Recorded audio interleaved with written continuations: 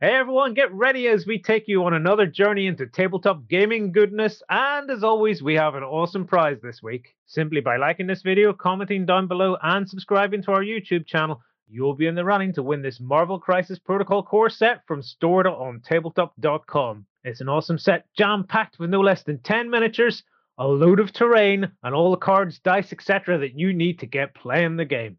Plus, if you want to help us out here at On Tabletop, make sure you share this video on your social networks like Facebook and Twitter. But get ready, peeps, because the weekend starts now.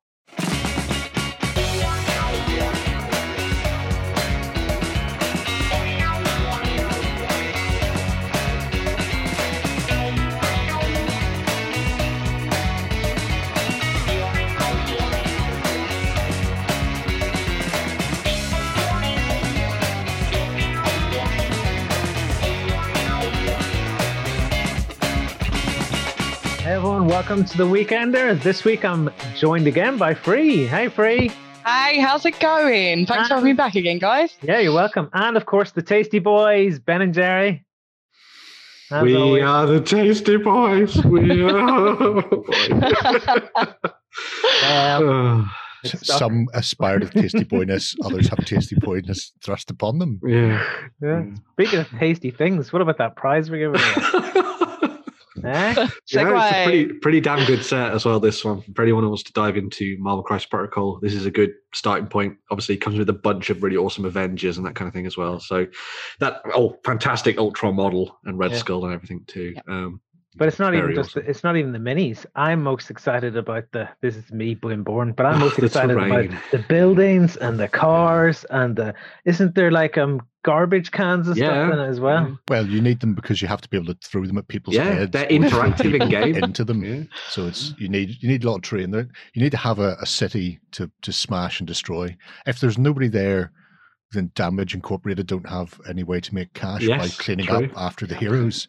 So you need to be able to smash everything inside. But things like the wee kiosk is lovely. Because I painted that setup for the studio, and it's even got a little till inset into it, is sculpted in the magazine rack and stuff. You're just going, this is just really cute. Sweet, but the garbage cans, people. The lid comes off them, right? And they're classic old school garbage cans, which means you could, if you wanted, break out the green stuff and some static grass and make yourself a tiny Groover. Oscar the Grouch. Yes, the Grouch. This would definitely be happening. Flipping Avengers meets Sesame Street. That's the crossover I want to see. I think Big Bird could deck Red Skull. I think that would be fine. It's the I'd fact pay that to see that. Snuffleupagus would just be in the background beating everybody up. If you pissed off Big Bird, you'd get its leg right through your chest. It'd be immense. Don't piss off Big Bird. Right, before we get too carried away with that. What a strapline for this episode. Don't piss off Big Bird. Just don't do it. I believe we have an Indie of the Week that we're going to get stuck into. Who are we going to be looking at this week, Jerry? We're going to be looking at TH Miniatures. Yeah. Or Terry Henry Miniatures, I suppose. It's a Canadian terrain company. Very cool. Specifically 28 to 30, 32, 35. They're chunky. They are chunky. We'll give them that. But a beautiful set of fantasy buildings that would do a sterling work across the board for pretty much any sort of fantasy game you want to drop them into. Age of Sigmar, definitely. Confrontation, as you can see from a lot of the miniatures, that works if you're still playing Confrontation. It does have a big community. But he does these beautiful themed sets, which is what drew me to him in the first place, because I looked at them going, well, these are ideal for me for playing Kings of War and Vanguard and various skirmish games. And each set has a sort of a broad spectrum of stuff, from big centerpieces. So there's nearly always a centerpiece piece for every theme. But then there's also walls, scatter, uneven ground, in some cases with the runes and whatever they call it. It's not the runes and something set that you're in at the moment. You've got the little sort of cannon fence or gun line fences and stakes. They are a very lightweight resin. so very robust, and they have a real chunkiness to the sculpt. Yeah, I was going to say, which is almost cartoon-like, but it means they're robust. Are they hollow or are they solid pieces? No, they're hard plastic, or not hard plastic, hard resin, but very, very lightweight. I don't know what resin he makes it out of. I mean, that you can see there, the gravestone is sitting on top of the thing, and it's just a gorgeous little piece. Yeah. So interesting for just table scatter, but then you can also weave them in. So the pit that we were looking at, that the gravestone was sitting on top of, and there may be better pictures of it in here somewhere. The pit comes with a lid, essentially a floor. So you've got like a set of rune steps up, and then you've got the floor. But you can actually take that off, and it's literally a pit with stakes and dead people inside. Oh, brilliant! And it's a one piece. It's like a 1 or 2 piece cast. Can I go right up to the top? I see the pit. The pit. $80. Yeah. Pit. Well, I could, because it's up there. I could literally reach up and get it. Of course, I dare say his pictures are probably better than mine. So I don't know if he shows you it open in this. This is the new version that he's just done recently. You can definitely see just here where it does open. Yeah. See, you'd think it was that central piece, but I don't think it's it's the whole top. Hang on, I'll get mine. Is it where the wooden poles have gone through the beams? Yeah. With the it's very awesome. Yeah. They're really detailed. Actually, pretty good for even if you won that box set. Getting some of this terrain to go along with the Marvel stuff can be kind of funky. To throw at Big Bird, yeah. Yeah, could you imagine Big Bird jumping up and down on this? Oh, you would just shoulder dropping you from there. Big Bird. There's my little gravestone. Cool. Wow. And then here is now. This pit is slightly different because this was his original Kickstarter. So the new range is upgraded and changed. So this was a specific piece that he did that was Kickstarter exclusive. But if I pop that off, there are many pits, but this is my pit. And inside, can you see the stakes in there? Yeah, kind of. It's difficult because it's obviously it's just prime grey at the moment. So yeah, but I mean that as a one piece cast with the various sticky up bits is I don't know how he's managed. It's pretty awesome. It's quite big as well. Oh yeah, it's a chunky piece. But the sticky up bits in your hole to begin with. Yeah, no, that is a one piece cast with all of that. And let me see if I can switch my other camera on. Yeah.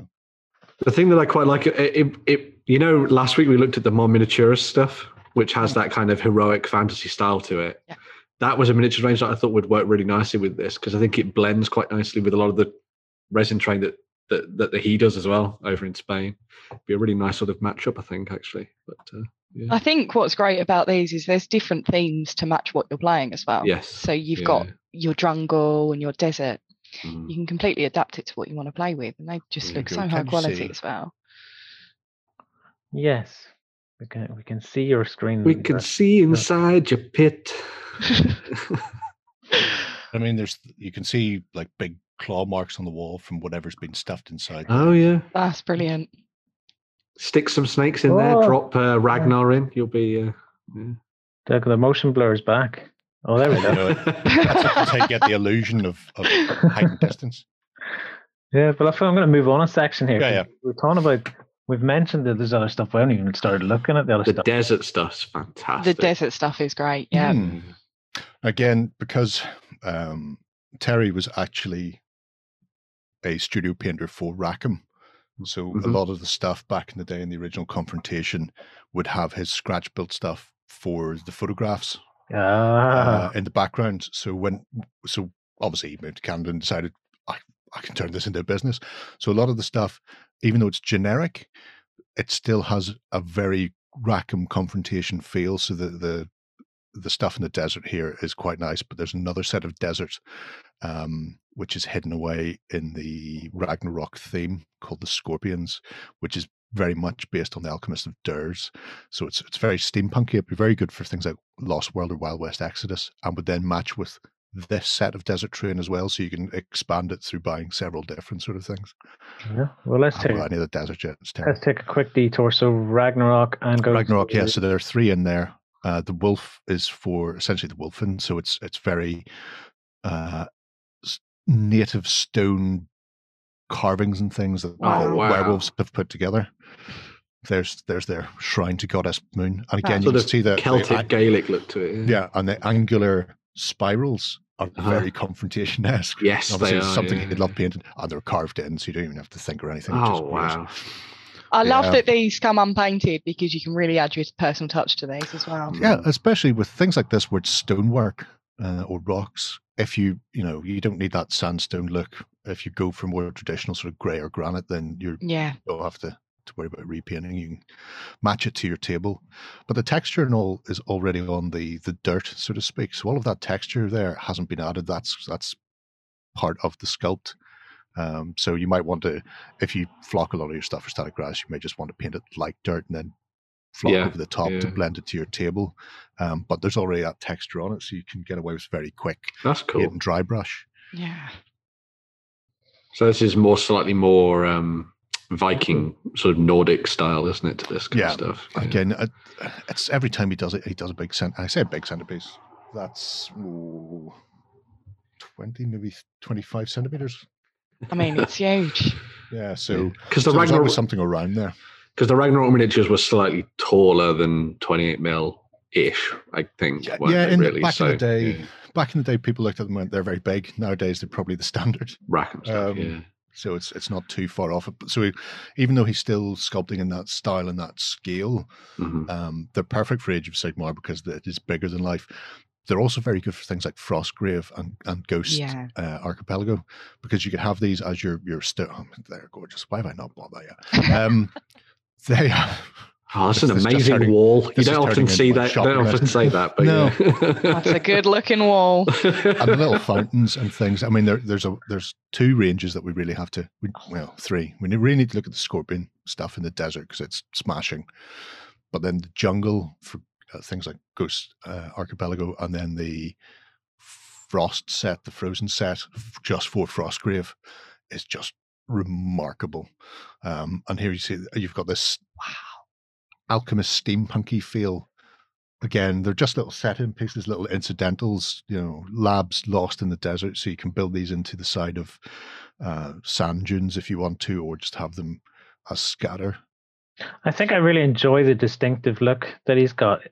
All the stuff is different, but it all has the same exactly aesthetic, recurring aesthetic, and it means that if you were to get these, even though they're specifically scorpion in the desert, but you paint them granite, the columns and the pillars are stylistically very similar to the stuff from Ragnarok and from the rune set. So could match so up quite nicely. You could still paint them all the same if you got them. You wouldn't have to worry about mixing and matching too much. The jungleism is just amazing, and again, there's another left off top. It's just showboating, I feel, at this stage. I was thinking the scorpion stuff would be quite nice for Stargrave as well, actually. Going to explore some lost ruins on an ancient planet or something. Especially this stuff here as well would do the job. I imagine this would be particularly good for people getting into the unsearchable on Google Wladrune for Conquest, where you've got the Saurian orc aesthetic coming through in the jungles, the lush verdant jungles. So having this, having a god of death coming screaming out of the gates is always good for them. Was the packaging good? Because what you tend to find is when you get big resin pieces, if they get a smack in the post, they don't last. I've bought 4 separate sets from them over time now. They all come from Canada, where the Canadians live. And I haven't had a single damage piece. That's cool. So packaging's excellent. And some of them, if you buy the big sets where they're collected, apart from getting a bit of a saving on it, there's also normally a painting guide in there as well as to how you painted them, which is nice. Even if you're not planning on using it, it's nice to see the techniques because they can always be applied to something else later on. How do you find painting them, Jerry? Remarkably easy. Well, most of it's stonework, and I have cheats for stone where I just throw lots of washes and pigments from a distance and then walk away, and my work here is done. And when it dries, it looks fantastic. And if you're a Cult of Games member, you should be able to find videos on that on Tabletop as well. Yeah, and they take, because the detailing is so defined when it comes to making them, shaping, carving them. washes and the like go on a treat, so you're not having to spend an age trying to get this intricate stonework to be picked out. Yeah, I got that for my Abyssal Dwarves for Kings of War. Because I felt the urge for lava. The big volcanic wall is particularly nice. It's just like a sheer, really long, very narrow. Great way of cutting off the board and annoying people. Also very good for role-playing games. I've just thought as well, for those that are inclined to use miniatures, Jerry. I didn't say anything. I was just moving my head. But see these things. Where he has like, there's a set of stairs going up to a ruined statue, but again, you can lift off the top and there's like lava inside it. And it's up to you. So you can glue it down or you don't have to. You can spread it and then have 2 little bits of scatter terrain. And the fact that he keeps including little things like that. And this, even though it's set for lava, obviously you don't have to paint it as lava. Paint it green ooze or something. You could go for your sci-fi, or you could go for just some sort of toxic pools. Radioactive, yeah. So it could drop into other things as well. I really like the stalagmites go up. Yeah. I really like the stalagmites. Yeah. Got a system. Stalagmites, stalactites. I think one of the things that brings to mind is just the idea of more interactive terrain on the tabletop, because it's very nice to be able to see things and play around them. But if you have things like the doors open, or you can move this rock and it opens up into a cave, or you lift things off and there's a pit underneath it and that kind of thing, that kind of stuff adds to the narrative of games a lot more. And I really like that there's the evolving battlefield feel to a lot of this stuff. So for example, if you were doing something like a skirmish game around that guy, like one of your armies is going to try and find this lava pool where maybe a magic sword is kept suspended above the pit or something. And so you have to destroy the statue by rolling a certain amount of damage, and then it breaks it open and there's the sword and all that kind of thing. So you can have a lot of fun with forging the narrative. Exactly. Forging the narrative. Yeah. So much detail on every individual piece, isn't there? I like the variety and pools and pits and stuff. Again, if you're playing like a 6x4 standard gaming table and you're playing a fantasy game, it's always green. Green. I have no problem with that. But then I seen these and it was like, you know what? For my abyssals and my demons and like, instead of having a forest, I use the stalagmites on a base as my forest. Instead of having just, like pools or lakes that people can't cross, then they become lava pits, and throwing those things on. So essentially it is just the same sort of thing, but you've got a nice lava mat and these bits and pieces on top of it, and it changes the whole look instead of being another green field. Yeah. And I do like that. Kind of things. If you want to do John Carter Mars with 2 other sections too. Oh yes, yeah, because this is all dark, but if you painted this red, so you've got like a Marsy volcanic cratered. I actually watched that movie after your recommendation on. It's good, isn't it? And I actually really enjoyed it. It's a shame that it didn't become a franchise. That's solely bad marketing. So the Elven Obelisk set came up recently, and you'll like these because he does display them with cow elves. Which we know you love. Right. And he does these smaller, I suppose he calls them thematics, where some of the ranges are a little bit more niche than others, so that you don't have 20 or 30 sort of things, and you've just got half a dozen or so. But they're quite nice, and for just dropping onto the tabletop and just defining based on what army you have, it's a good way of doing it. I think you're getting confused because I quite like the Quelfs. Yeah, as long as they don't have the horns on them, you're all for it. I think Lloyd's been sold by the horns. I think now. Yeah. No, it's possibly his paint job as well. It looks less offensive, although that could just be because the horns are blending into the bushes behind it. But I like the fact that you have the repeated sort of bonsai tree on the buildings, and you have those on some of the models as well. So clearly he's looked at GW's range and went, this would look nice with that. I do like a good crystal on a base as well. Playing around with crystals, always very cool. For your full-on crystal maze. Yeah. Follow me. So thematic. So the last ones, there's 2 main ranges. The board game are just hexagonal pieces to put on one of GW's games that they did for a very small amount of time. Warhammer Underworlds. What board game thing? They call it Shadow Peak, but it is essentially it's to replace the cardboard tokens with hex. But this Frostgrave set looks phenomenal, and then the Horde set, which is all the bone sort of thing, is great for ogres. And again, that rune church just looks terrific. Oh. But I like these. You don't have to paint them in a snow theme. You could change the colours to different crystals. There's so much you could do with them. Very cool. That's nice. No pun intended there, Ben, huh? Very cool. Don't worry, it's my buzzword for everything. It's always cool. So, and the Rune Tower. I mean, again, beautiful work. And I've been humming and hawing about these for a while before I started doing anything Frostgrave. And I was thinking, well, I don't actually play Frostgrave. I don't need to. And then I kind of started Frostgrave and say, I probably should. I've been playing a game called Remnant. And in that, they have like a large crystal that sits in the middle of their base. That is the way that they sort of teleport around the game world. And I'm just thinking how you could do something with that crystal, carve some runes into it, paint it in different colors. Yeah. And depending on how you do it, it could be good or bad. And you can also use them as objective pieces and all kinds of things as well. So, do look a nice bit of knot work. Celtic knot work. I'm glad he did it so we don't have to. Chuck a wash on it, walk away. Yeah. Lots of icy spikes. I love a lot of icy spikes. There's a Tau. He's definitely trying to appeal to you, Lloyd. Cow Elves, Tau. If there was some crit, you'd already be hitting the buy now button, wouldn't you? That's it. If there was crit on here, I'd be sold. Is there anything we've missed? No, I think that's pretty much the whole kit and caboodle right through there. So you can see the sort of run of it.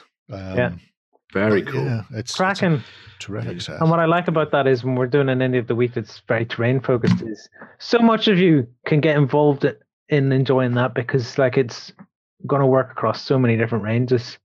Like even the Avenger type stuff, the Marvel Crisis stuff that we were looking at. I was mentioning that. I think you were busy digging through your boxes at the time.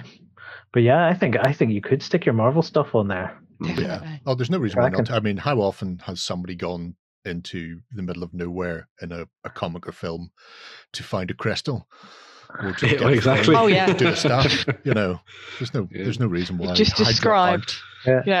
Hide some infinity gems around the place and you'll be sorted. Hydra in the middle of Mesoamerica tearing up some jungle, trying to find something that was hidden by whatever. You are failing. You've just described every Marvel film to ever exist. Pretty much, yeah. Find the MacGuffin and defeat the bad guy. Well, that's it. TH Miniatures. If you like what you see there, you can go off and recreate Dark Crystal. Right, peeps? Let's get stuck in with the news. Coming to you from the center of Northwestern Europe. Covering board games, war games, card games, and all that you love. It's the news. Diving into the news, we had the finale of the Military Orders Week that happened on Monday because of some technical difficulties from the guys at Corvus Belli. And within that live stream, Carlos was talking about some fantastic stuff coming up in the near future from the guys at Corvus Belli. And that is that later on this year, towards the tail end of it, we're going to get a new Kickstarter focusing in on Infinity Deathmatch Tag Raid. Ooh, super fantastic. Great. Yeah. So if you like tags and you want there to be only tags, then this is going to be the game for you. This is meant to be a board game.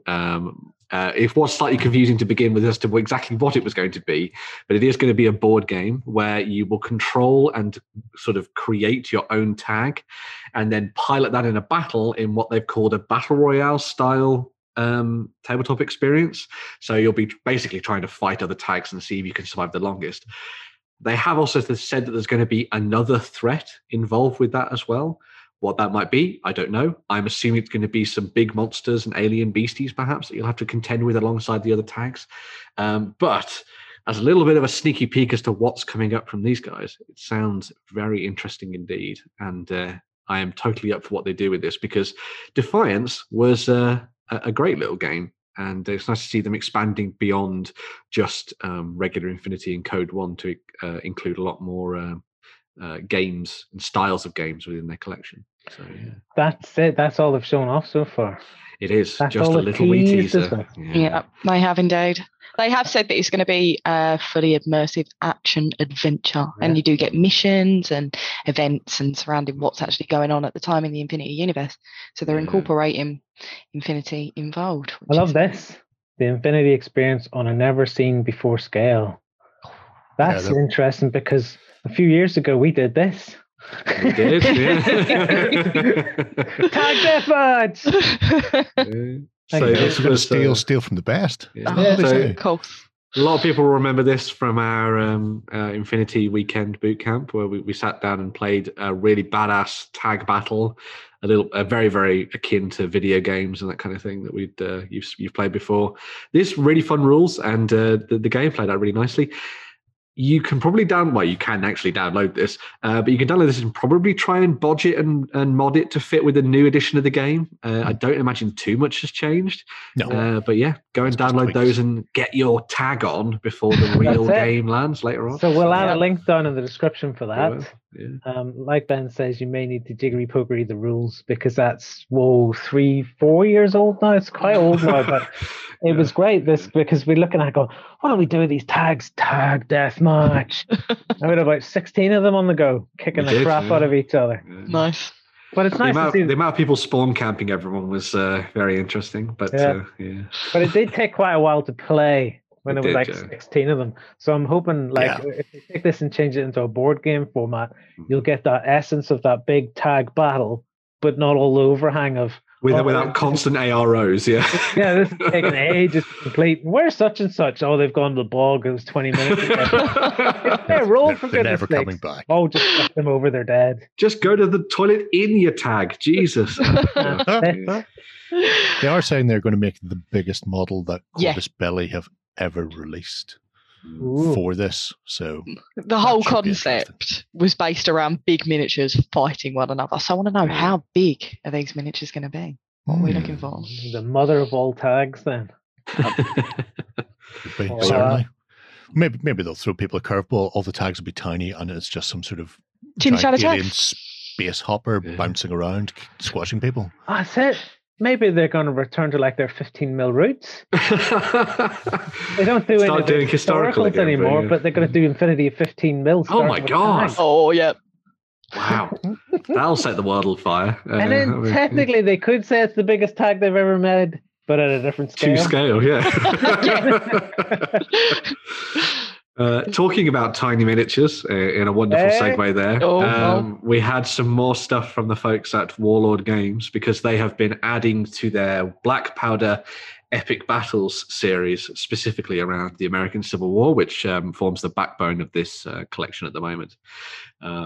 Included within the set of releases that are going to be coming out in, I think it's it was sort of 2 months' time down the road. So these aren't going to come out for a while, but you can pre-order them right now. We've got these new command sets for both the Confederates and the Unions.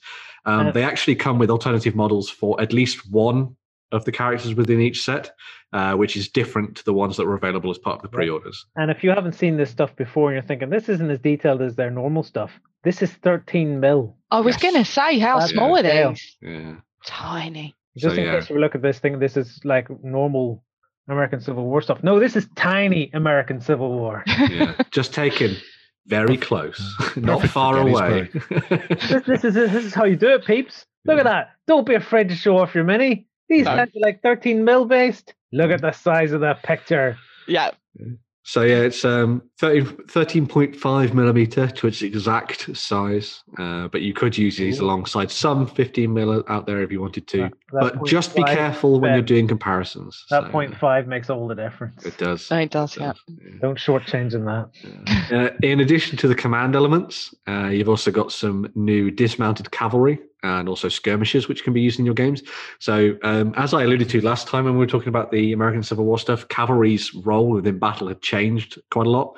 It was no longer kind of the preserve of the big cavalry charge, and instead what a lot of the cavalry was used for, at least from what I was told by Warlord, is it would ride to locations, dismount, and they'd fight normally on foot before remounting their horses and moving on to different objectives. And also can be used to kind of harry the flanks of the opponents as well. It's interesting you should say that, because they didn't like that. Obviously, American Civil War is before World War One, but when World War One rolled around, they didn't bother to learn anything from American Civil War and just went, "Hey, we'll just do this as regular." And went, "What the heck is going on here?"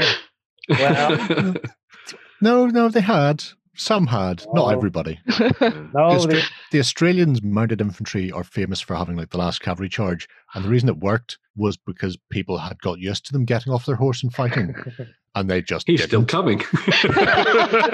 So and then an emu attacked, and it was all over. It was done. Yeah. That's true. It wasn't the cavalry; it was the emus. The emu wars, they're a real thing. Yeah. It was Big Bird the whole time. It was Big Bird. As well as the dismounted cavalry, we've also got the new skirmisher set as well, which will be available to those who want to put together sort of smaller fighting forces that would harry the opponent's advances and fight from the trees and that kind of thing. Their sort of prime use was sort of to hang around the flanks of armies and stop that just relentless advance of the opponent. So as they're coming forward, you suddenly then got to be aware of these, shots coming from the trees over to your left or to your right or something, and then you take your eye off the big, huge charging units coming towards you with their bayonets fixed. Yeah. Another sort of like distracting tactic. In addition to that, there's also the new command strip set. So these are separate command strips, just solely strips of your command figures that can be used alongside the larger units if you want to break them down into smaller ones. So it's just a nice way of expanding things out and having more units on the table rather than one large grand unit, for example. Capping things off. I've never seen so many conjoined twins in my life. That's the thing they don't tell you about the American Civil War. In addition to the actual miniatures for using your army, they've also got a couple of more sort of objective style pieces. Nice. So you've got the limber, which is for pulling pieces of artillery around the battlefield and maneuvering them about. And then you've also got a wagon set as well, which could be used to mark your supply routes, perhaps, that are coming to the battlefield. Perfect things for your skirmishers and dismounted cavalry to attack. It's as if they've seamlessly blended it all together. And you just take them and paint them in whichever army colours you're playing. Yes. So the dismounted cavalry, the skirmishers, obviously the command strips, the limber and the wagon can be painted up however you like to match for both the Confederates and the Union, depending on which side you play. And then obviously the command sets are specific to each one. So there you go. So these are specific? No. The actual named yes, the named figures. So the guys at the top. Got the Confederacy with Stonewall Jackson and Lee and Meade and Grant for the Union. Although who am I for Gettysburg? Who am I? As Jerry said, perfect for Gettysburg. Although who am I to tell you who they should be fighting for? Maybe you want to do a twist on history and have some of the commanders fighting on the other side and see what it would do. But I'm ruining every historian's day by saying that. But there we go. What are you saying? Warren's not here, so somebody has to. Keeping with the idea of diminutive armies, wow, these things are all segueing quite nicely together. We also have some more stuff for the world of Oathmark. So due to popular demand, McCullough, who is the author of the designer of Oathmark Battles of the Lost Age, put together an entirely free halfling army list for use in Oathmark, their mass battle fantasy game. Hey, you can't get rid of them free, isn't that right, free? all the jokes. I know. Never heard that anything like that before. No, completely brand new, that one. Yeah. It just popped in there. I put some antenna. It had to go out. I'm immune from him now. I am. That's it. Now, these are sample pages. If this is free, where do I get it? So you click on one of the links at the top there and it should take you straight to it. There you go. So you can just download it from the Osprey Games website or just use the handy link we put in the description. And this will take you through to the full PDF, which includes all of the kingdom building rules for adding halflings into your army, as well as all the different characters and units and sort of artillery and monsters and stuff they can use, alongside a list of spells that they can bring to the battlefield as well. Now, it was pointed out by McCullough that halflings were not trained for battle, so they may be useless. However, because Oathmark has been designed that you can make in a kingdom based of many, many different races and factions, you can add the halflings in as an additional sort of element to your force, alongside elves and humans and goblins and orcs and all sorts of things. Man, if only there was somewhere handy to get some halflings from. Well, thankfully, what? Surely not another segue. As if by magic, North Star Military Figures have been looking after the Copplestone range for quite a while, and so they have provided a dearth of halfling miniatures for you to pick from in metal to add to your armies. So you've got characters, different types of troops, and all sorts of things in there for you to play around with, alongside the actual official Oathmark sort of dogs and that kind of thing too. So yeah, it's a really nice range from Mark Copplestone. So he's talented, that fellow. He should definitely stick at this. He can make a career of it. Yeah. It's almost like I bought some of his Lord of the Rings stuff not long ago. So. It's an interesting little force though, because yeah, they are a bit pants by themselves, but you don't need to run them by themselves. And they have a few quirks in there. Obviously, being good at archery and the like is always handy, but their spellcaster, I think, is really cute for concealing people and also for buffing and removing sort of disorder as well. So using them in conjunction rather than running a pure halfling force is perfect for Oathmark, both game-wise and sort of story-wise. It just makes a lot of sense to use them where they're strongest, harrying the flanks and just generally annoying your opponent, I think, is key. I wonder, is it just one mounted halfling? Or what are we looking at here? Halfling characters. If they had a few more mounted ones, it'd be cool. I'd put them on the dogs. Halflings on dogs. Halflings on dags. Oh, yeah. Those dogs look great. We could use them in Saga. Good. Well, they are basically Irish wolfhounds. I don't need any more Irish wolfhounds. You can field 7 Irish wolfhounds in a Saga force. Yeah. Last count, I had 50. I do not need any more wolfhounds for Saga. There you go. I've gone above and beyond on that one. Dogs. Huh? This takes me in an interesting, weird aside here. But I always thought, like, you know how lots of companies do lots of like beasts that you can add into your armies? I was thinking how cool it would be to just do an army of the wild that is nothing but beasts. That's cool. So your cavalry are dogs, your big heavy infantry are bears, and that kind of thing. And just doing something like that, I think would be really awesome. You'd fall down when it came to ranged. Oh, yeah.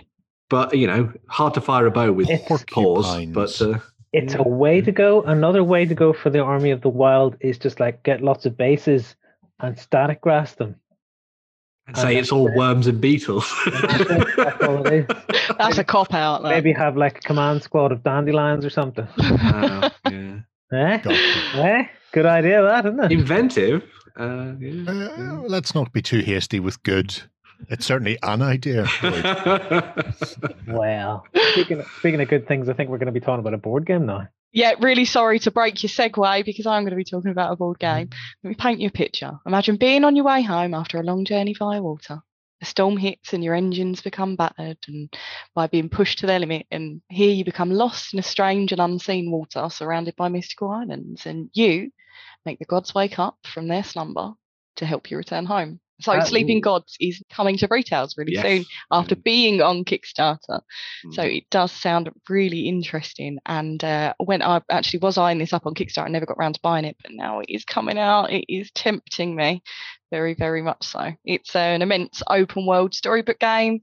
Campaign game, as it were, which gives you 400 cards to travel through an open world in an attempt to get back to your loved ones. And as it's an open world and it's not linear, there's so many different ways you can just play the game, and it's really replayable, and it's for 1 to 4 players as well, so you can embark on your own or with a crew behind you. It's completely up to you. It's fascinating because I have read an awful lot of Lovecraft over the years. And if I woke up in an unknown island chain with elder sleeping gods coming up from below the sea, I would not be expecting them to let me help me go home. It is due in April this year, and as I said, I didn't get a chance to pick up Kickstarter, but I am eyeing it up the more I look. Beautifully illustrated. It really is stunning. I was going to say the designer Ryan Laukat has done amazing stuff in the past. He's done things like Above and Below and Beyond and that kind of thing, and just really nice to see this actually turn up in retail for everyone to pick up and play around with. It's great cover art on that. Yeah, it's beautiful. I was watching this video on YouTube from this guy. Now, I watched this guy, I can't remember his name, but I watched him a bit, and he was saying recently in the last few years we've got into this thing where book covers and video covers and stuff like that all look the same, because they're going down this formulaic route of, you've made a film about this, therefore it must look like this on the cover, blah blah blah blah blah, because of these reasons it needs to appeal to this demographic and this demographic and this and that and the other. But I think we really buck that trend in the whole board gaming sphere. I think you really do get cool looking individual covers, and this one in particular, although I have a bit of a Jaws vibe off it, I do I like it a lot. There is a box as well. There is a box somewhere. I have seen it with the title that's on it is kind of a metallic embellishment as well, and it is beautiful.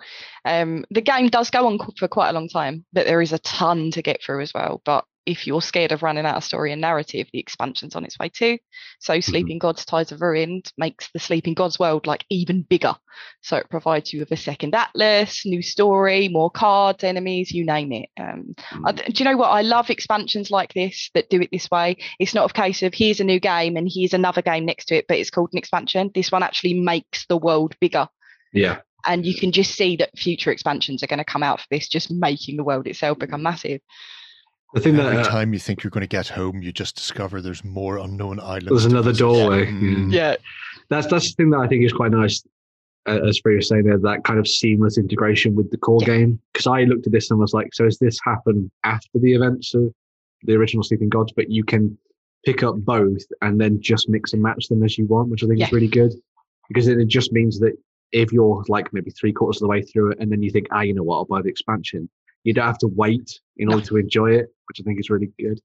And one of the things that, as well, obviously it's that story-driven element we do for these games from Red Raven are really, really well detailed and have really nice little bits of text in them. And they're a little joy to read, which is always fun. And I always like being the one who reads them out and puts on the voices and everything like that. Story time. Yeah. Story time with Ben. Very cool. Moving on. Something else you can create a lot of stories about. We've got more Marvel Crisis to be talking about. So from the guys at Atomic Mass Games, we have some new miniatures that are coming out throughout April and May. For those people who want to build interesting hero and villain teams in Marvel Crisis Protocol, which we are giving away obviously as the prize for this episode. Nice. But the new characters include some that I am very, very excited by. So Luke Cage and Iron Fist, the Heroes for Hire, going to be coming together as part of a new set. So if you're looking to protect the streets of New York and make sure that all the bad guys get sent to the drink. Actually, no, they don't kill people. It's okay. Superheroes don't kill, right? But if you want to send them to jail, should be the way that it's done. Then yes, you can pick up Luke Cage and Iron Fist. I really like the difference in the two sculpts, which kind of echoes their friendship. Because they are like best buds, but I love that Luke Cage is like taking no. He's just standing there with his arms crossed. It's very cool.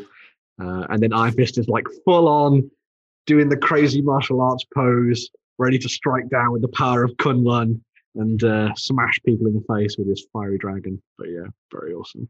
They've really, really incorporated the characters and the way they're standing and stuff like that. Like that just screams Luke Cage to me. If that wasn't Luke Cage and I saw that mini somewhere else, I'd be like, no, it's Luke Cage. It screams Luke Cage and Danny Rand. And then Ben's a girder under his foot. Yes. Just replace that with any other piece of trade you want. He's got biceps for days. Oh yeah. Which is look at those traps though. I know. Yeah. He's a bit like those people. Do you know the ones who inject the muscles with fake muscles and they walk around like this, but there's no it's just fake. I ask you to say that to Luke Cage face. Oh yeah. Steroids, Luke Cage. I'm now fascinated by people who walk about with injected muscles. Oh yeah, you want to go and check that out. People at home don't want to go and check that out. Don't check that out, people. But I'm sure Jerry will love it. So weird. In addition to Luke Cage and Iron Fist, we've also got two new models for those who want to take the more villainous approach. We have Sin and Viper. So Sin, the daughter of Red Skull, that has been raised through the ranks of Hydra to be his sort of subordinate, and in many cases has taken over from him to lead Hydra, Hail Hydra, against the forces of good in the Avengers. And on the other side of things, I'm surprised they didn't name her Scully. Scully? Little Skull, baby Skull. No. Johanna Schmidt.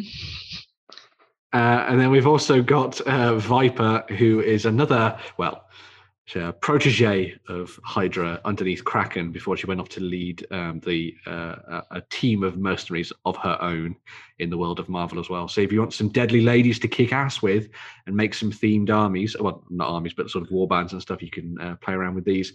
They work obviously very nicely with Red Skull, but also Crossbones has spent some time alongside Sin as well. So if you want to mix those together as part of a themed force, then that would be very cool indeed. You can almost make the Defenders now as well, because you have Punisher, you have Daredevil.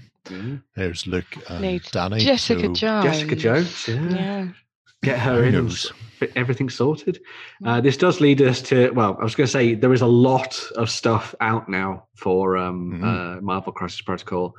They have done a lot of heroes and villains, but it didn't really strike until I looked at the gallery of exactly who is out. So everything down to Spider-Man is part of the core set there. And then you've got Hulk and MODOK, who were separate in the first wave of releases, and then everything else has come out after that. A lot of these aren't individuals. They're all either part of like duo or triple packs, most of these. So if you want to pick them up, you can dive in and play around with them. There's the Guardians of the Galaxy, there's Doctor Strange, there's the Black Order, there's Thanos. If you want to bring the Infinity Gauntlet into the mix, start smashing people up. Hey, Ghost Rider. Ghost Rider. That's brilliant. Yep. The Inhumans are kicking around. There's Wakanda as well. So you've got various people from that. And it's interesting because you can theme, obviously, your groups when you put them together. So you can go for your Wakandan group and have the Black Panther and Killmonger on the same side, if you so wish, or any combination therein. Likewise, if you bring the Asgardians, you can rock Loki and Thor side by side, or even bring Big Sis from Hela as well. I'm very much looking forward to them maybe diving into some more stuff in the future based on what's been happening with Disney Plus, because obviously they did WandaVision very recently, so it'd be nice to have Wanda Maximoff turning up alongside Quicksilver. And then we have had the Winter Soldier, but it would be nice to have Falcon. Bucky is the Winter Soldier. It would be nice to have Falcon in there too, flying around kicking ass. They've got Vision, of course, at the moment, of course, for your Avengers, but do they have Wanda? Or they don't have Wanda yet. No, they don't have her. No. But since they've already gone down the magic side with Wong and Strange, there's no reason why they can't drop in the Scarlet Witch. Or you could even do, we've got Miles Morales, Gwen's there, Peter, so we're just really missing like Spider-Pig, Peter Porker. Just do the Into the Spider-Verse. I'd be all for that as well, especially and Nicolas Cage's Spider-Man Noir as well. It's your coat blowing in the wind, power in a cave. The wind follows me. So good. So plenty to play with for Marvel Crisis Protocol, and they don't seem to be letting up on the releases either. On the mention of Atomic Mass as well, this weekend is going to be their preview of what they're doing in the coming months and years for Star Wars Legion. So if you're interested in that, look out for live streams and stuff over the weekend in that regard. Nice. Cool. Right. Let's get stuffed. Oh, I know. We've got an expansion for Stuffed Fables. So if you haven't played Stuffed Fables before, it's a storytelling adventure for 2 to 4 players. And players can take their roles as some really adorable stuffed animals. And they come to life when a little girl's gone to sleep. And I swear I'm not going to cry because I'm still actually suffering from after tears from Toy Story 3 when Andy plays with his toys for the last time. I'm kind of getting vibes from this. But anyway, you travel into a mysterious world, which is determined by an adventure book that's provided with a game, giving you 7 adventures in the box, each lasting about 2 hours. But this expansion's on the way. So what happens to families? The child grows up and abandons their toys. No, it's not Toy Story 3. But oh brother, you can tell kind of what's coming. A new baby brother has joined the family and he does not have his sister's recycling toys. Oh no, he's bringing new stuffed animals to the game. You've got Pokey the Unicorn, and Muscular Manny. So they're quite interesting. Muscular Manny is really cool because he's a hand-me-down figure. So he's the only one so far to be made out of plastic. So he's definitely going to have some changes to the game. And they will be joining the friends of the Stuffies, adding their own personal abilities to the mechanics, which is shown throughout the core game. So with the new characters, you've got a new storybook that features loads of new challenges and enemies to face, including supernatural ones that lurk under the bed and those that haunt the nicest of your dreams. There is lots coming out in the new expansion. There's an almost Joker-like figure. There is one of the villains. Yeah. Although the fact that he's got a clipboard and a pen leads me to believe he may not be quite as villainous as the Joker. The real villain was bureaucracy. My friend actually picked up the original Stuffed Fables game to play with a board game club that he ran at school where he works. And he said it went down a real treat. Like, they're also like 11, 12 years old, and they really got on board with it and really enjoyed the game. And whenever I've seen Stuffed Fables played at events and sort of conventions and things, there's been families sitting down to enjoy it, and it's been a really, really good time, because you've obviously got the really nice little miniatures and that kind of thing, but the storybook style of it is just totally plaid hat, kind of goes back to sort of old Mice and Mystics stuff that they did back in the day as well. Don't you have these minis, Ben? I do. I painted up my friend's heroes for the original game. You were painting because you were showing these off to us in the XLBS show on Sunday. Yeah, a couple of months ago. Ben did this really cool paint effect where the color of the mini was sort of splattered out on the base, and it was really cool because it looked like the mini had put his foot down and splattered a load of paint out over the base. It was an awesome effect. You can see them even. I've put a link in just so you can show it off, and then you can take piss out of me for painting them out, painting over them. But yeah, you painted brilliant effect. I can't believe it. It is really replayable, this game, and like Ben was saying, it's based on a family genre, and it includes like fables and discussion points for families that they can actually relate to. And the fact that it's for up to 4 players and the age rating is 7+, it's a great game for a family to get together and just play through the story. It's really nice. I can see why it's 7+, because like once you get into the world of like stuffed teddy bears and stuff, it can get creepy pretty quickly. Oh yeah. If I had a teddy Gruffy Bear from the Gummy Bears, right? And I loved that teddy. But Warren and his mate broke wind on it so much that I had to throw it out the window. Oh. He never got back into my bed after that. Here, there, and everywhere. Because he stank. That's such a sad story. That is hard. That's just as sad as Toy Story 3, Lloyd. I'm sorry. Gruffy, where are you now, mate? Where are you? Rotting in a garden somewhere. It's just his 2 plastic eyes sitting there in the dirt. Just like, well, you know, that's brothers. If you get this, don't let your brother at it. No. Yeah. Finishing things off for the news, we have a little bit of Games Workshop stuff. So they're going to be doing a Warhammer preview this weekend, so watch out for that. New stuff on the way. But available for pre-order this weekend, we have the new Piety and Pain boxed set. We do. Adult store on tabletop.com. Exactly. It will be there bright and early on Saturday morning. But yes, this will include the 2 new models in the set of Lilith Hesperakes, a named character for the Drukhari, the Dark Eldar, and then also the Palatine, which is a new character for use in the Adeptus Sororitas Sisters of Battle style armies as well. It's not Space Marines, is it? No, it's not Space Marines. No, a big box that isn't Space Marines. Not a Y chromosome to be seen. So in this, you get a bunch of stuff that it would not necessarily be the best way to start an army, but are probably a good way to expand on one that already exists. So if you've been collecting either of these forces and you want to get the 2 new characters and a few additional options, then you can go and pick up this box, and it will come with all the bits and pieces in there. Why wouldn't it be a good way to get started? Because as a lot of people have said in the comments and on social media and that kind of thing, then the elements of each force that you get aren't compatible really with making a viable force in the game. Only if you're going for Battleforged. Yeah. If you're just throwing down power level, you can go nuts. But that is essentially a heavy weapon squad and a character backed up with a tank.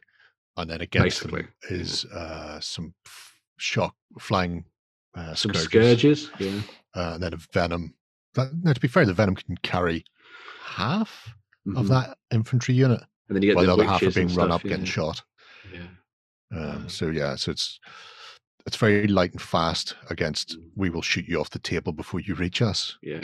I would very much recommend maybe combining this with something like a combat patrol set or a getting started set would be a good way to go, just so that you'd have a little bit more to play around with the thing on the table. Well, are they throwing in like I know before when they've done these boxes, they've been like mini campaigns? Is that what the Piety and Pain booklet is? Yeah. Is that so instead of there being like a rulebook and stuff in there as well, because it's not really a starter set, there's that campaign book which comes with ways to just play with what you get. Right. This is not a mini rulebook then. No, that's a campaign book which deals with all the different characters and troops that you've got there. It also comes in, as Jerry was saying, with like a little bit of a little story sort of narrative thing for you to play through with what actually comes in the box. Yep. So again, trying to go down that kind of more themed narrative route rather than a more points-based style thing. You'll also find some rules that I believe exist elsewhere, but there'll be very specific rules in there for fighting within sort of cities and that kind of thing as well, and sort of dense terrain. So they've added a bunch of extra bits in there to try and theme it as well, which is pretty cool. And I think, as I say, it follows just the idea of Lilith Hesprax hunting down Sisters of Battle. So there's still that theme in there in terms of that regard in the storyline. But as you were saying, rules and stuff though, then there's also this codex. Yeah, so if you want to dive in and actually get started, then they have Codex Drukhari, which is coming out, which will obviously come with all the bits and pieces you need to play the Drukhari on a wider scale with a larger army. So it'll come with all your special rules and special weapons and all that kind of thing in there too. In addition to that, there's also the new Combat Patrol set, which, as you might have imagined by the name, has been designed so that it works really well for combat patrol style armies, and also a really good start to a crusade force as well, which is their slightly more narrative style version of 40k, where you kind of grow your army over time and spend points to buy new units and that kind of thing.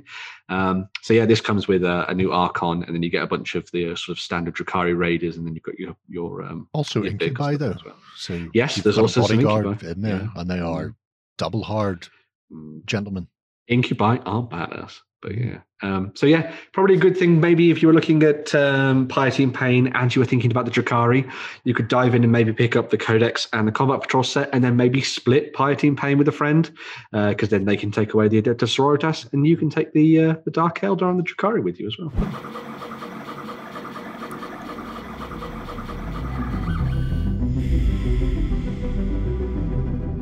So 3D printing, as everybody knows, it's my jam. I can't get enough of 3D printing.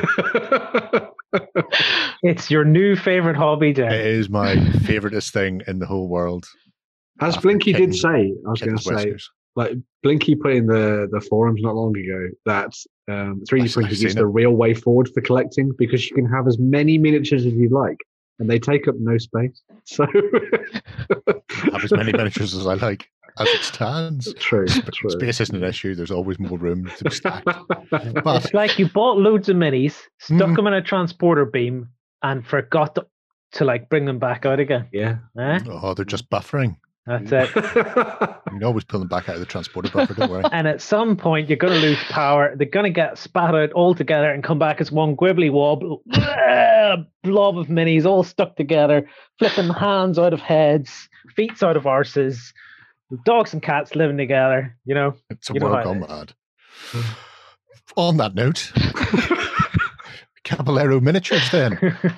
I found this gentleman while trawling around looking for Reconquistas, actually. So the Spanish El Cid period of Spain, which I know you're a big fan of.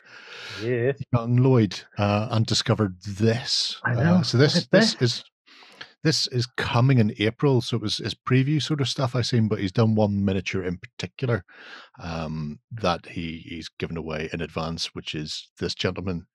Actually, it's not that gentleman. It's his friend, although he's quite nice.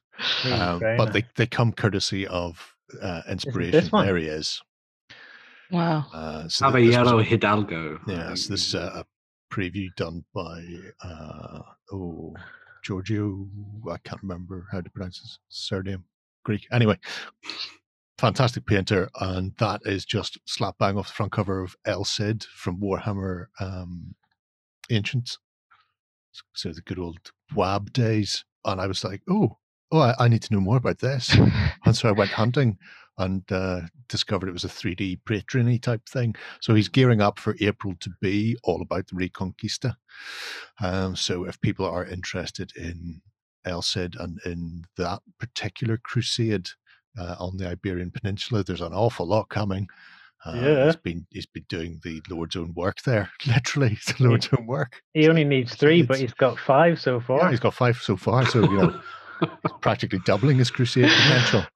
Is this the week that 3D printing becomes not just good but absolutely excellent? Excellent.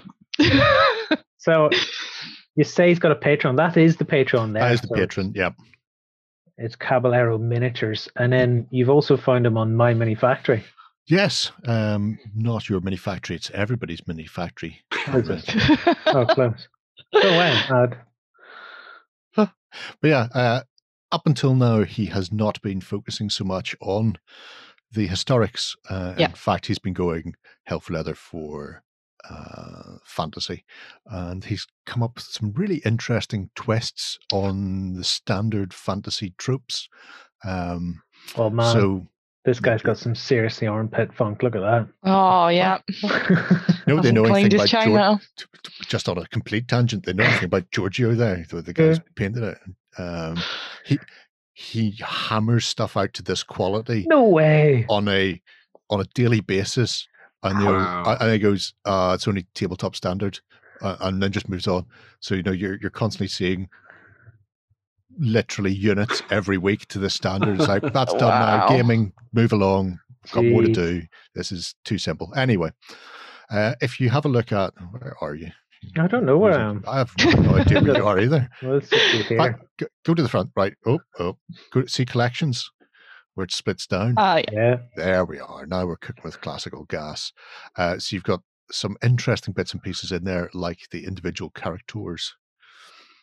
So if you go into that, the Birdman is that's cool. Different.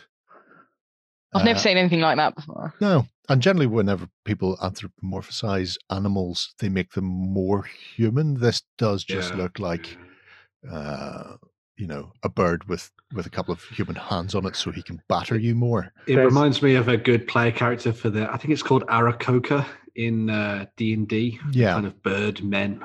There's nothing like a birdie creature to stir up feelings. Well, there was a movie, an animated one when we were younger, that scared the bejesus out of my sister. So my sister's maybe 6 or 7 or something at the time, and this movie comes on, this animated one from like Eastern Europe or something like that, with this woman who's like woman up here, but birdie wings and birdie feet, run around. No, she went like a harpy. That's it. She went ballistic at this thing. It was great. I got about 4 or 5 years of torture out of that. Don't you piss me off when the birdie woman's come on. Yes, I have recorded. I'm petrified of birds. I cross the road when I see a pigeon, and that's everywhere in London. So yeah, rats of the sky.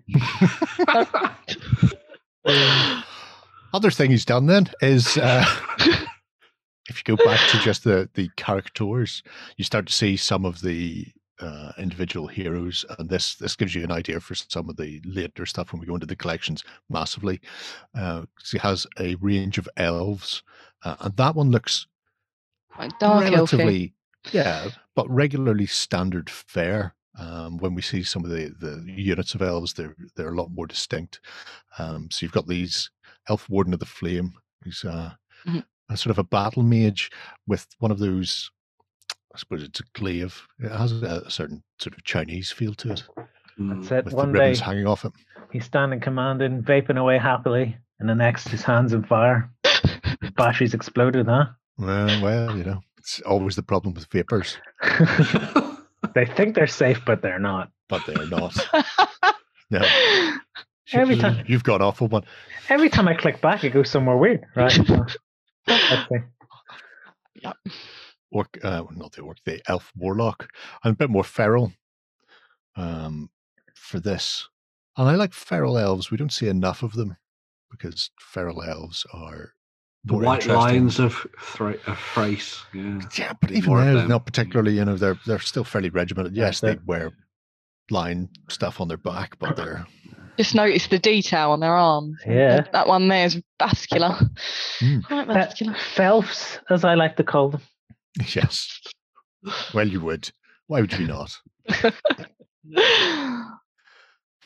But let's not linger here too long.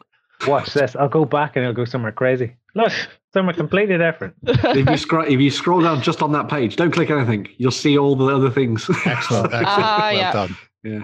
So you've got your elf Legion Auxiliaire and that kind of thing, and you've got your elf Warlock Acolytes and that kind of stuff. I'm just going to open lots of things. You do that. You're always happy when you're clicking. This is where that kind of weird theme thing comes in that Jerry was talking about, because they've done he's found the Orc Samurai. Oh yeah. So not at all what I was going to talk about, but yes, there is an Orc Samurai. Again, very good if you're going to be doing some D&D or something, use that as a hero. But yeah, even not then. I mean, just the fact that running orcs as a samurai, as opposed to cobbled together armor type of affair, is it's just nice. It is cool. Different to see. That's it. Or Sorks, as I like to call them. Oh, Jesus Christ. There's also, and what we're seeing more of here, they're kind of Greek/Roman influenced elves, as they've called them. Yeah, and there's several units of these where you could almost split them with the sort of dark elf, high elf, or light elf trope. And it feels like the Greeks fall more into the dark elf side of things, not just from this unit, but there's a cavalry unit that's very Cold One-esque, and there's a chariot as well. They're all very great. We're gonna have to find them, because I love meeting some Gormans. And then there are Roman-esque ones, which I imagine would be more the sort of the high elf style, because you've got two very distinct. I mean, there's your Roman, and weirdly because they borrowed the Imperial Roman Eastern Archer look for elves at the beginning, they don't look wrong being Romanized again. No, I think it looked pretty sweet. I do. It's going back to the roots of where GW borrowed the look from anyway. I think this is the elf army I've been waiting on, because I find elves a bit too elaborate most of the time. And what size are these? Well, they're scaled for 28, but because you can 3D print it like a wizard, like that wizard, you can go big or go small if you want, or you find the Raptor Knights. But there's, see the Elf Warlock Acolytes bottom left. It's actually a horse unit. And that's another set of your Felves. Is that right? Felves. It's going to be a thing, apparently. No, it's not going to be a thing. But again, you've got this feathered, feral look.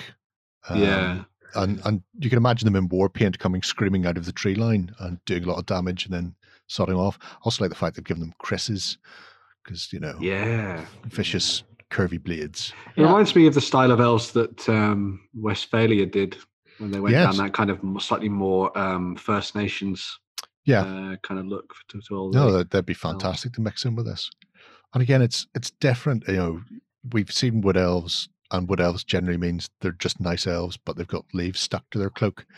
these guys look like they do come screaming out of the trees. To give people terrible flashbacks. And this is the reason I'm saying the Greek side feel more like they've gone for the dark elves are Greek, high elves are Roman, because that's just terrific. And I also like the fact that they've added the feathers to the raptor. Oh yeah, always a nice feature. If you're collecting one of the Chaos Warbands from Warhammer Underworlds, and that kind of Age of Sigmar, they did one of the, I can't remember one. If you're collecting those, they have that kind of tall helmet style of the Greeks that are mirrored here.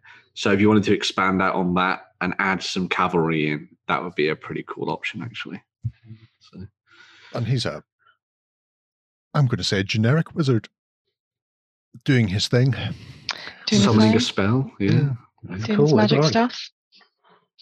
Staff's got a big ball on the end. And assassin elf. See?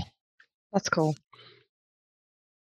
One thing that I quite like about what we're seeing here is that for the vast majority of the entries, we've seen the 3D renders, but also someone who's painted the miniatures as well. So you can actually kind of get an idea of how they turn out, which is always a bonus when it comes to looking at 3D stuff. So, it's cool. So we've got Gelfs versus Velfs.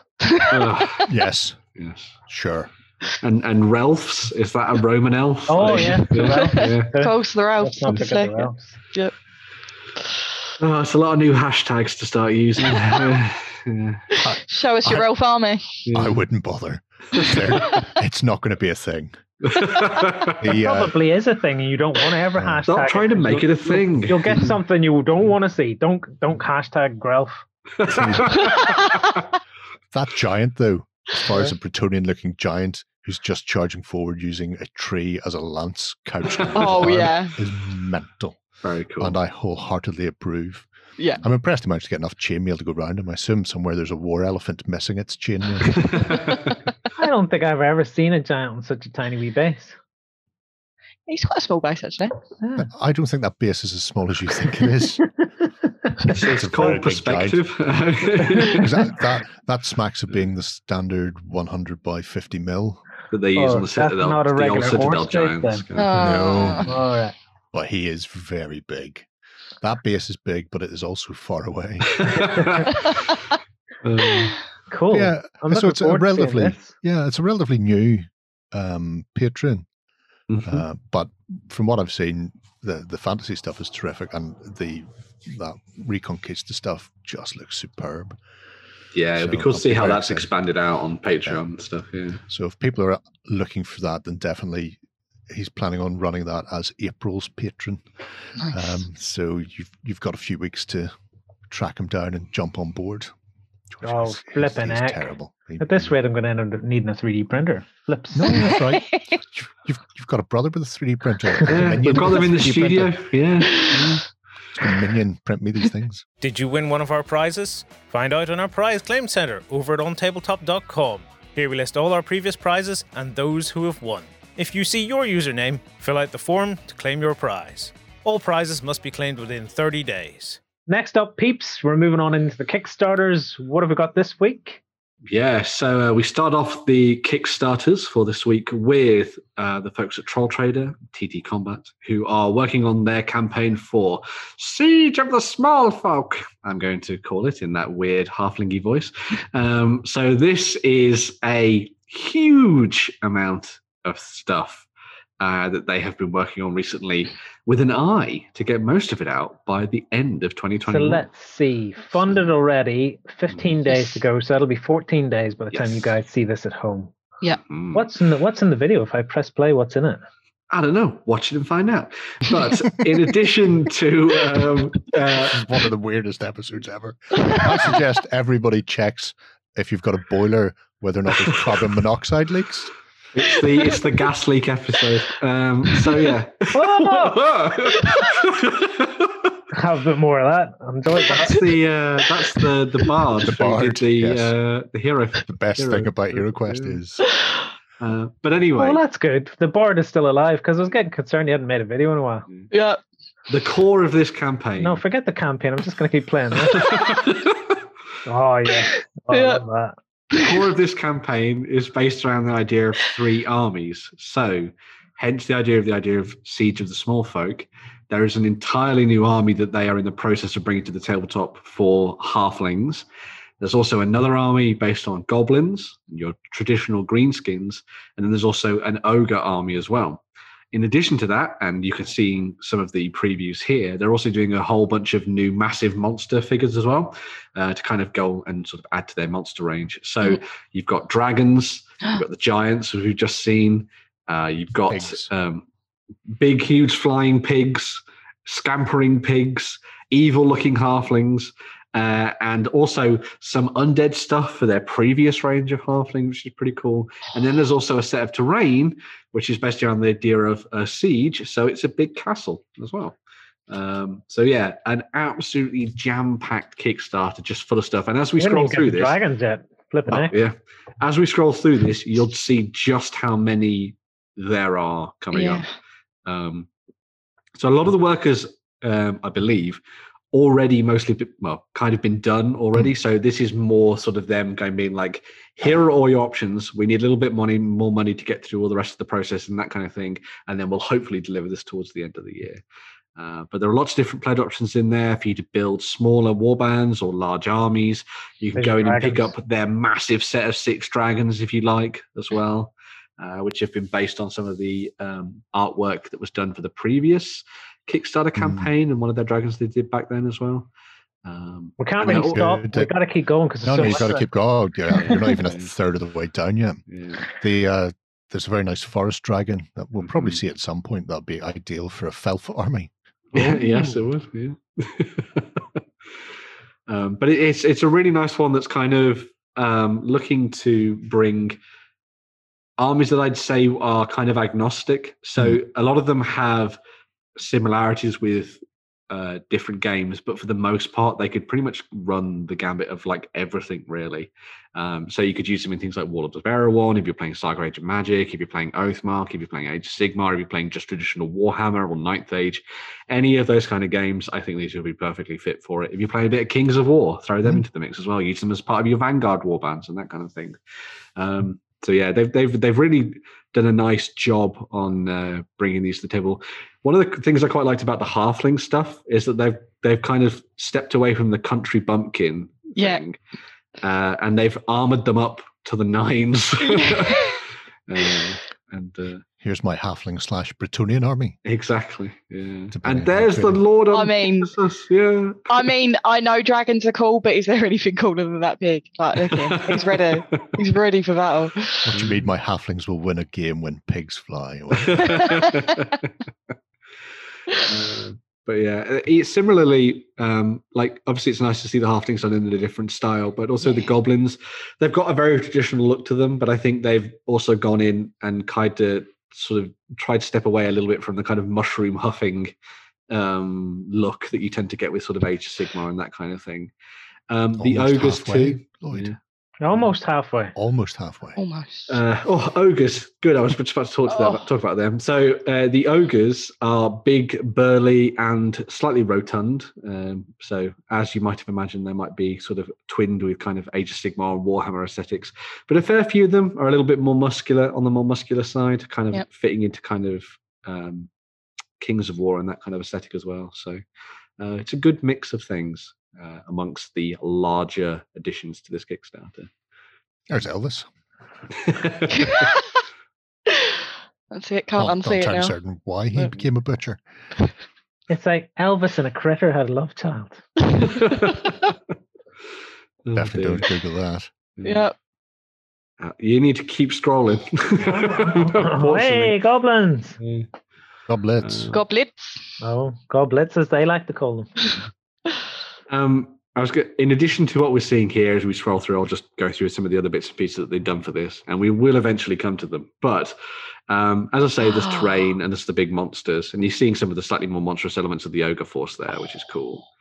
But they've also done some stuff for a couple of their other game ranges as well. So this is kind of designed to be that it'll fit into any kind of fantasy game, but they've also got a new miniature lined up for those playing Carnivale. So if you like the Vatican forces in Carnivale, they've got a new miniature for that. And there's also an entirely new wrestling team for Rumble Slam. Wrestling team is amazing. It really is. I would say it's probably one of the features of it. It really you get stuck on your Felf, have you? Yeah, there's your Felf dragon right there. Yeah. A fragon. Just combine words. It will make a new species of some form. Rock dragon. Yeah. Some of these are not as impressive as others, but I think for the vast majority of the dragons, I think they're pretty cool. But yeah, there's that massive fortress we were talking about as well. I mean, as you can see, there is quite a lot to this. I don't know, actually. It is called a halfling fortress, so is it halfling appropriate? I hope so. Yeah. I'd hate to get it and find it was, none of the halflings can see over the human size, which is generally what happens when you run halfling or goblin armies. Yeah. All the terrain is too big for them. Get a bunch of boxes and set them alongside the ramparts. Yeah. That's good. They can climb on. Yeah. I approve of mantlets. Jousting grounds, possibly. They really are looking to flesh out the year's work. Yeah. There's everything here. There's terrain, there's minis, there's monsters. Here we go. The Knights of the Squared Circle. Prepare the fancy party music and bring these guys to the tabletop. Moved on there very quickly. We haven't even really got a chance to. We lingered over Noblets. I'm hoping there's going to be a bigger image. No, there will not be a bigger image of Sir Poser. No, that could have been Luke Cage. That. Yeah. Well, that literally is it. That's the only image. So we'll go back and we'll dwell on that then. Now, the thing I would love to see someone paint those muscular gentlemen in a style that shows off the glistening muscles. Oh yeah. I'd love to see someone actually do like an oiled up wrestler. I think it'd be really fun to see what the techniques are for that. It'd be very cool. Edge and Christian. Lots of varnish, yeah. No, put too much varnish on you, end up with sweaty gigante. Oh, there's a little halfling assassin. That's unexpected. Where? Left hand side. Oh, there he is, yeah. So those kind of boost little sets will probably be quite nice if you're adding to the existing collections that are out there.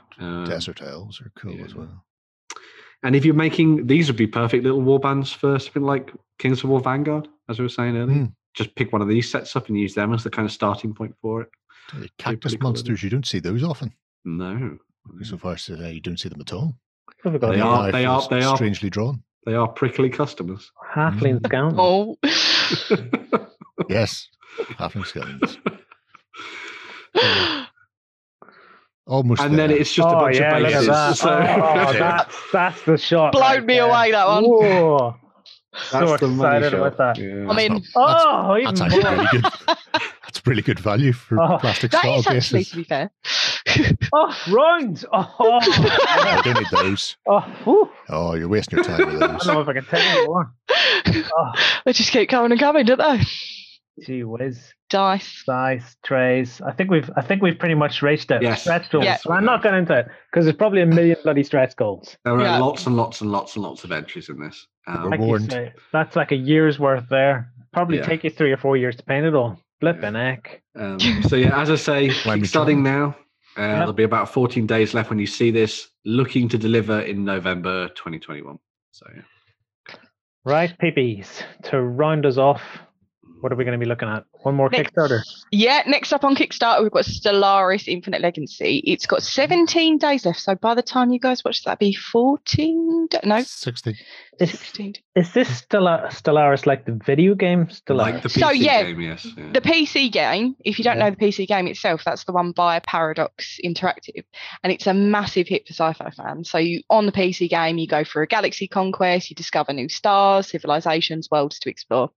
And you go through different tensions, betrayals, defeats, and there's a wide-reaching galaxy there for players worldwide on the PC game. So when this was first announced for me, I was like, that game's huge. There's no way this can transfer over to a board game. But I was wrong. This game earned 1 million backers, £1 million worth of backers in the first 24 hours, and it promises to be just as in-depth and incorporate the strategy that's involved in the video game, and it's still got time left. It looks absolutely fantastic, and you'll have your choice at the beginning of your own government and your own origin, and you can explore and expand into new star systems and just doing it on the tabletop. And you investigate strange events occurring on the galaxy, anomaly event cards, and you can colonize and populate new planets, meeting all different walks of life in one huge space empire. But do I need like 1 billion years to play this? No, you don't. Really, strangely enough, you don't need to be clued up on the video game either. So it's open to newcomers, and it's anticipated to take roughly 2 hours to play. So you don't need to commit to completing it just in one sitting. And it comes with a drop out gameplay, so you can restart your faction at any time. So instead of watching the Snyder Cut, you could go play this twice. Yeah. Yes. It's all very peaceful going on about in your own space antics, but your Empire's got the Empire's got the ability for others to play too. And again, this is a popular Kickstarter. This one, I just figure and watch the counter, huh? Yeah, the galaxy it just really proves that you can bring that whole thing onto the tabletop, the whole galaxy, and you can forge alliances. But sci-fi would be a bit boring if there wasn't any space conflict with lasers and head-to-head battles, engagement. So diplomacy does not always win in the end, and you can engage in the higher tech space battles and invade your opponent's planets too. There is a lot that you can do. Yeah, it's one of those cool 4X style games. Yep. So if you're familiar with the likes of Twilight Imperium, which does take a weekend to play, or something like Eclipse, which recently got its second edition quite recently, which takes about 4 or 5 hours. This is a really nice kind of halfway house, I think, for a lot of people. It'll be like playing those bigger games, but cutting it down into that 2-hour window, which I think is really cool. The thing that I really liked in particular from what you were saying there as well, Free, is that idea of creating your own factions and building that up in the character. Because one of the coolest thing about Stellaris is at the start, you choose kind of like how your race looks and kind of like all the different abilities and powers they have. And you actually get to do that in Infinite Legacy, which I think is really cool and carries over. And it means that you're almost playing a game before you're even playing the game, which I think is really cool. You might be able to double dunk this as well. Although the ships don't look particularly big, you could probably use them as smaller ships then if you painted them up for your board game in A Billion Suns. Well, yes. I was looking at that. Yeah. It always comes back to A Billion Suns. Yeah. Not always. I really love these type of games, and like being the Zen human that I am, I always take the peaceful route, as it were. And I used to play a game when I was younger called Black and White. Do you remember Black and White? Yes, yeah. And my family always used to get frustrated watching me play it because I'd never go on to war to colonise any place. So you were just a shade of grey in the middle then? Yeah, I was the one who liked to impress people to bring them in, but you know, I've got a bit too much faith in humanity, quite clearly. But in this, my fight or flight sense kicked in, and I always want to run, and I always going to go for the peaceful route. So let's discover a new galaxy. But against 4 different, with the expansion, up to 6 different opponents, I don't think you're going to get all of them that want peace at the end of the day. So there's definitely going to be a lot of conflict involved. Did someone say something about being able to dip in and out of this game? Yes. Yeah.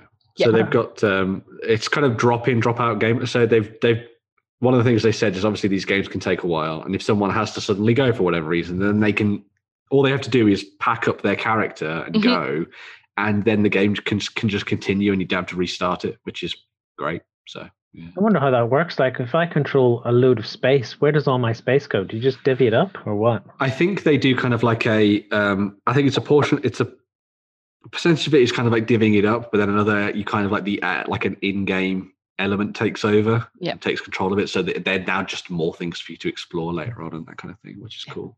Game-wise, I suppose you could just say like, oh, the leader of that faction has died and broken apart, and you've got this amount and I've got that amount. Yeah. But I think it's always nice for these bigger games to have that in, because not everyone can dedicate the same amount of time, but they maybe still want to enjoy that kind of experience. Yeah. And if you don't have the amount of time to play something like this, then sometimes it's nice to just be able to like, I'm going to pop in, play a bit, and then, pop off and stuff. So if you're losing, you can paddle your toys away. Pop to the other room, make a phone call and say, here, Bob, your dog has run away. Bob leaves. You inherit half his army and dominate the galaxy. That's it. Yeah. That's it. Perfect. Yeah. If you want to be that vindictive. Yes, he does. Yeah. I wonder how big it gets, because obviously the exploration looks like it's part and parcel, but from those little pictures, I couldn't tell whether it looks like the board is already set and then you flip and reveal. Mm-hmm. So it's going to be finite or possibly tailored, where you're going, we want to play this amount.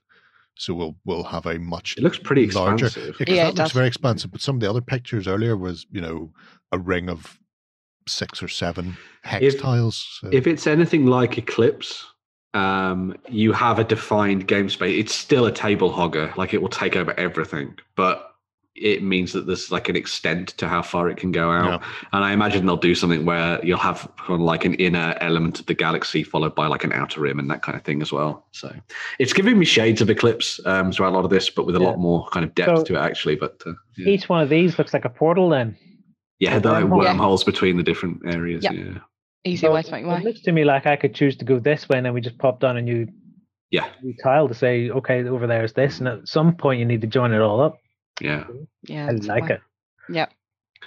Big fan of 4X games. Definitely going to be checking this one out and having a closer look at it and that kind of thing. Academy Games done some really nice stuff in the past. Yeah, very cool. Sweet. There'll be 17 days to go from when you see this, and obviously they need all the money they can get to help them fund this because they're just barely funded at the minute. Scrape by. Right, peeps. Well, that brings us to an end of the show. It's been great spending another Friday night with you. Get ready for the XLBS, peeps, because it'll be coming at you on Sunday. We're going to be talking about hobby and other things we get up to. Get your comments in for that awesome prize. But until next week, happy gaming. Go ahead and check out our other content on screen now. And while you're at it, why not hit subscribe and remember to ding our dong. Go on, you know you want to click it. Go on.